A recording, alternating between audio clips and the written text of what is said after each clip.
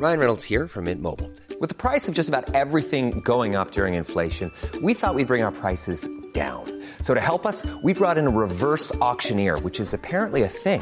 Mint Mobile Unlimited Premium Wireless. How to get 30, 30, bit to get 30, bit to get 20, 20, 20, bit to get 20, 20, bit to get 15, 15, 15, 15, just $15 a month? Sold! Give it a try at mintmobile.com/switch. $45 up front for 3 months plus taxes and fees. Promo rate for new customers for limited time. Unlimited more than 40 gigabytes per month. Slows full terms at mintmobile.com.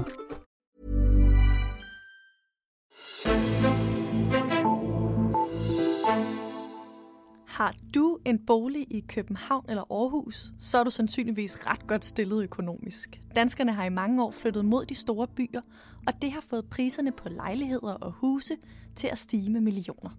Men med boligpriserne stiger også uligheden, både mellem land og by, og mellem dem, der ejer og dem, der lejer. Der ligger allerede en aftale klar om at beskatte boligejerne på en ny måde. Den træder i kraft i 2024, men det er ikke alle, der mener, at den aftale er nok til at ændre på det ulige boligmarked. Så hvad er de gode argumenter for, at man ikke betaler en krone i skat af de millioner, som mange tjener, når de sælger deres hus eller lejlighed?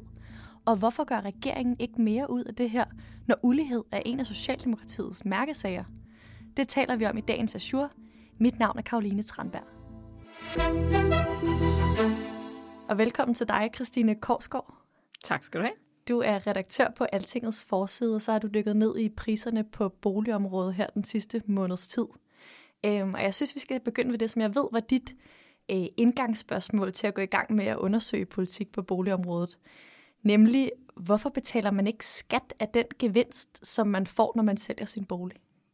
Ja, og det er jo et spørgsmål, som det ikke kun er mig, der har undret sig over. Der er jo flere og flere, der begynder at stille det spørgsmål, fordi nu ser man igen nogle boligpriser i København her under coronakrisen, der faktisk er begyndt at stikke lidt af. Så man kan høre om folk, der siger sådan, nå, vupti, nu tjente jeg lige 1 million eller måske mere på ret kort tid. Og så kan man jo måske undre sig over, at hvis man indkasserer den gevinst og sælger sin lejlighed, eller hvad man nu har, så kan man egentlig tjene 1 million uden at lægge noget i skat af det. Og i Danmark betaler vi jo ellers skat af alt muligt andet, altså løn, og hvis man tjener penge på aktier, og hvis man får en arv. Så hvorfor lige præcis ikke det her?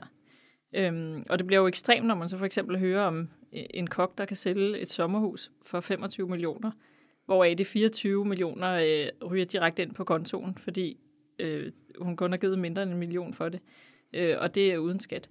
Så det vil jeg gerne prøve at finde ud af, hvorfor betaler vi egentlig ikke det? Er du blevet klogere på den sidste måned? Ja, det synes jeg. Fordi der er faktisk nogle solide argumenter imod det. Altså det ene er sådan også et måske lidt systemargument, men man kan sige, at man kan beskatte bolig på 2 forskellige måder, groft set. Du kan enten gøre ligesom i Sverige, hvor når du sælger boligen, betaler du 22% af det, du har tjent, hvis du har tjent noget, eller du kan beskatte den løbende. Og det er det, vi gør i Danmark, hvor man siger, hvert år betaler du så et mindre beløb af, hvad din bolig nu er værd på det tidspunkt. Det er det, der kommer i det nye system i hvert fald. Og så kan man sige, hvis vi så også betaler skat, når vi solgte boligen, så vil du i princippet beskatte folk 2 gange. Så kan man spørge, hvorfor laver man så ikke bare lige hele systemet om? Og det er jo fordi boligskatter og hele det system er sådan en supertanker på en eller anden måde, som du er nødt til at give folk rigtig godt varsel, før du ændrer på. Og hvis du begynder at lave helt om på det, så rokker du ved halvdelen af danskernes private økonomi. Så det kan man heller ikke. Men som en økonom sagde, hvis vi skulle bygge Danmark helt op fra bunden, og der ikke fandtes noget, så kunne den svenske model måske være meget fornuftig, fordi der ved man jo præcis, hvad boligen så var værd, og hvor meget man har tjent. Hvor i Danmark bliver det jo sådan en slags kvalificeret gæt undervejs, for man har jo ikke solgt boligen, så man ved egentlig ikke, hvad den er værd. Og så er der lige et argument mere, det er, at hvis man gjorde det på den svenske måde, så kan statskassen godt få lidt et problem, fordi det bliver svært at regne ud, hvor mange penge, der egentlig kommer ind i boligskatter år for år. Der er det nemmere at forudsige, når man får dem løbende, så man ikke pludselig står og mangler millioner til hospitalerne, for eksempel. Det giver meget god mening. Regeringen har jo også sagt noget om det her. Nicolai Wammen, han sagde i marts, at regeringen ikke vil lave nogen indgreb på boligmarkedet. Og det er jo også det, som Socialdemokratiet traditionelt set har sagt. Men hvad er deres argumenter? Altså sådan fra det her parti, som ligesom, altså en af deres mærkesager er jo ligesom at bekæmpe ulighed. Man kan egentlig sige det meget kort. der skal være ro og tryghed for boligejerne. Og det er det, partierne på midten vil sige som argument for, at man ikke skal begynde at pille ved det her. Og det er jo fordi, at det påvirker rigtig mange mennesker, når man begynder at skrue på det. Og det gør det faktisk, selvom du giver folk et varsel, så kan det godt få konsekvenser lige så snart du siger, at du vil gøre det, fordi der begynder der at sætte sig i boligpriserne, hvis folk ved, at de for eksempel vil få et skattesmæk senere, eller der vil ske noget med rentefradraget eller sådan noget. Så det er svært at pille ved, og det er meget vigtigt for dem politisk at sige, at det her er ikke noget, vi som parti kommer til at ændre ved, kære vælgere. Så det er hovedargumentet, ro og tryghed for boligejerne. Og nu taler du om midterpartierne. Hvad med partierne ude på de 2 andre fløje? Hvad mener de? Jamen, det vil jo så især være Enhedslisten og SF, der måske er interessant her, og Radikale faktisk også. Men Radikale er nu med i det forlig, der ligger nu. Men SF og Enhedslisten vil jo nok sige, at skatterne på bolig i hvert fald godt kunne være højere end det, der er planlagt nu. Fordi boligmarkedet er jo med til at skabe forskellige typer ulighed i Danmark. Yes. Flere økonomer, og også debattør og forfatter Lars Olsen, som er interviewet på Altinget, han og økonomerne, de argumenterer for, at man skal lægge en skat på det beløb, man tjener ved at sælge sin bolig, som også var det, du var inde på til at begynde med. Vi har været lidt inde på det, men hvad kunne argumenterne for sådan en boligskat af gevinsten være? Altså, hvis nu man så lagde til side, om det lige skulle være skat på gevinsten til sidst, eller skrue op for de skatter, der er løbende, så i det hele taget det der med at bede de boligejere, der tjener penge på deres bolig, om at lægge noget mere i fælleskassen, det vil jo være, at boligmarkedet er med til at skabe noget ulighed. Altså det skaber både en ulighed mellem land og by, for når man kigger på prisstigningerne, så er det jo især i hovedstadsområdet helt klart, at de stiger så meget. Jeg sad lige og kiggede på tallene for hele landet, og hvis man kigger over de seneste 10 år, så er der faktisk 38 kommuner, hvor priserne er faldet. Okay. Så det er jo ikke noget, man bliver rig af i hele landet. Og så er der nogle forskelle mellem familier, fordi dem, der tjener penge på boligmarkedet, kan jo på en eller anden måde give dem videre til deres børn, for eksempel med et forældrekøb. I Aarhus er hver 8. lejlighed købt af nogle forældre, som typisk vil være nogle af de mere velstående. Og så kan du sige, at det barn, der kommer ind og bor der, kan jo senere købe den til en god pris af forældrene, og så er man ligesom inde og kan måske også opbygge en formue der. Så der bliver noget nedarvet velstand, som er svært at få bredt ud. Det bliver ligesom i familierne. Og så er der en forskel mellem dem, der ejer i det hele taget, og dem, der bor til leje, som jo så ikke får nogen formue, men til gengæld lægger nogle penge hver måned, der går over i en anden persons kasse. Mm. Hvis man lige ser på det sådan helt overordnet, altså hvad er problemet ved, at der er nogen, der bliver så meget rigere på deres boliger? Jamen, det er jo heller ikke alle, der vil synes, at det er noget problem. Det kommer jeg selvfølgelig an på, hvor man ser det fra. Men hvis man for eksempel er lejer, som en af dem, jeg har talt med til artiklen, han bor i Vejle og har et lederjob, og hans kone har også et godt job, men de bor til leje, fordi det passede dem fint, dengang de flyttede ind. Nu overvejer de at købe et hus, men priserne stiger også i Vejle, så derfor er det svært for dem at komme ind på det boligmarked. Så hvis man ikke var inde i forvejen, så kan voldsomme stigninger jo blive et problem. Og der kan du sige, at hvis du har nogle højere skatter, så dæmper det nok priserne i nogle af de områder, hvor de stiger rigtig meget. Så problemet er, at det sætter nogen udenfor, og hvis man synes, lighed er vigtigt, så er det jo også et problem, at man bare kan tjene 2 millioner uden at lægge noget i fælleskassen. Mm. Og hvis man ser det her som et problem, så ligger der jo en slags løsning klar. I 2017 blev et bredt flertal i Folketinget enige om at beskatte boligejerne på en ny måde. Vil du lige forklare helt konkret, hvad er det, den går ud på? Det er jo også et kompliceret system, men helt kort fortalt, så bliver det nye, at hvor vi faktisk siden Anders Foghs skattestop i 2001, har boligejerne haft en fastlåst ejendomsværdiskat i kroner og øre. Det vil sige, hvis du ejer en bolig, betaler du faktisk det samme i skat i kroner og øre i dag, som du gjorde nærmest for 20 år siden.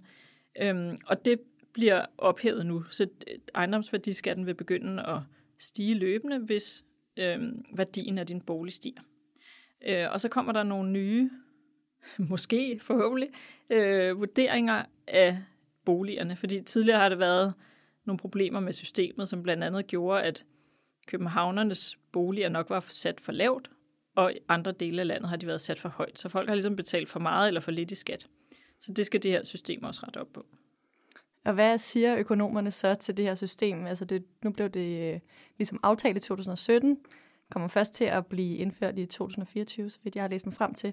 Men kommer det til at ligesom løse uligheden på boligmarkedet, når det her det træder i kraft i 2024? Der er nok ikke nogen, der vil sige, at det fjerner uligheden på boligmarkedet. Der er nogen, der synes, det er fint. I virkeligheden er der rigtig mange, der er meget glade for principperne i systemet, altså at skatten følger værdierne på bolig, sådan at dem, der er i gang med at blive ret rige på deres bolig, også betaler noget mere i skat. Så er det mere noget med niveauet af skatten. Altså, jeg tror, de fleste er enige om, at det stadig vil være en ret god ting at være boligejer, selvom det her system kommer. Og der er en del, der synes, at man skulle skrue skatterne endnu mere op, for nogen i hvert fald, sådan at man også får dæmpet nogle af de prisstigninger, der er i København. Så vismændene har for eksempel tidligere sagt, at selv når det her system kommer til at virke, så vil det stadig være skattemæssigt en større fordel at tjene penge på bolig, end for eksempel på aktier. Og der vil det ellers være smart, at de to ting er nogenlunde lige smarte at investere i. For man vil gerne have, at folk kun køber en bolig, hvis de har brug for den. Men de skal også købe den, hvis de har brug for den. Så det skal ikke være sådan for højt eller for lavt beskattet. Okay. Nu er et af de argumenter, jeg i hvert fald tænker er det stærkeste, det her med, at man sætter folk i en ret dårlig position, hvis man ligesom har købt et hus eller en lejlighed og planlagt sit liv efter, at man har investeret i det her. Kan man ikke godt forstå regeringen og de andre politikere, som ikke vil tale så meget om boligskat?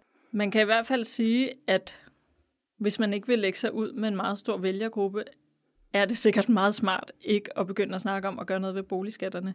Og det er jo også noget af det, der er. Det her er jo et meget betændt emne, politisk og også blandt almindelige mennesker, hvor det kan være nærmest sådan, altså lidt tabu at snakke om, hvor mange penge man har tjent på boligmarkedet, eller hvor skidt man står på boligmarkedet. Men også politisk er det et betændt emne, fordi der har jo været flere valg, hvor det har været et helt afgørende emne, og måske nærmest være med til at afgøre valg. Altså, Anders Fogh blev meget populær på at indføre et skattestop, fordi man tidligere havde haft nogle boligejere, der synes, de betalte for meget skat. Og der har været i mange år, hvor Socialdemokraterne hele tiden var bange for at blive beskyldt for at ville skrue boligskatterne op. Så det var sådan en god borgerlig sag at kunne fortælle vælgerne, at med Socialdemokraterne kunne man godt risikere, at skatterne steg. Så det har været nogle store emner ved valg. Så det er selvfølgelig noget, politikerne er bange for at gå ind og pille ved, og det har også reelle konsekvenser for mange mennesker, hvis man gør det. Og så kan du sige, Lars Andersen fra Arbejderbevægelsens Erhvervsråd siger, at så længe du lykkes med en fortælling om, at boligejerne er én ting, altså de alle sammen er den lille mand mod staten, så er det svært politisk at gå ind og gøre noget. Men hvis du ligesom kunne adskille sådan, at man kan prøve at ramme de rige, så vil det være mere en venstreorienteret sag, man måske kunne gå ind i. Men det er jo svært at gøre noget ved den fortælling, der er. Plus, at det er også svært at lave et system, hvor du rammer nogle helt bestemte mennesker, og ikke nogen andre. Tusind tak, fordi du var med, Christine Korsgaard, redaktør på Altingets forside. Det var så lidt. Og tak til dig, der lyttede med.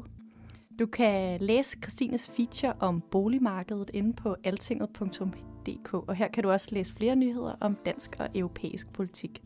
Mit navn er Karoline Tranberg, og vi lyttes ved.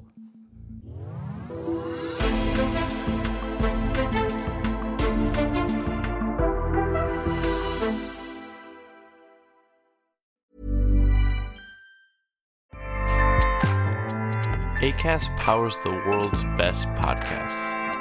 Here's a show that we recommend. The Real Housewives is a guilty pleasure for most, but if you're looking to not feel guilty about that pleasure, tune in to Everything Iconic with me, Danny Pellegrino, where I break down all the messy moments and behind-the-scenes antics of Bravo's popular franchise. And on Everything Iconic, I also interview celebrity guests like Kelly Ripa, Keke Palmer, Drew Barrymore, Cameron Diaz, and more about their guilty pleasures, their past work, and so much more. So if you're pop culture obsessed and find yourself watching way too much reality TV like me, tune in to Everything Iconic with Danny Pellegrino, wherever you listen to podcasts. Acast helps creators launch, grow, and monetize their podcasts everywhere. Acast.com.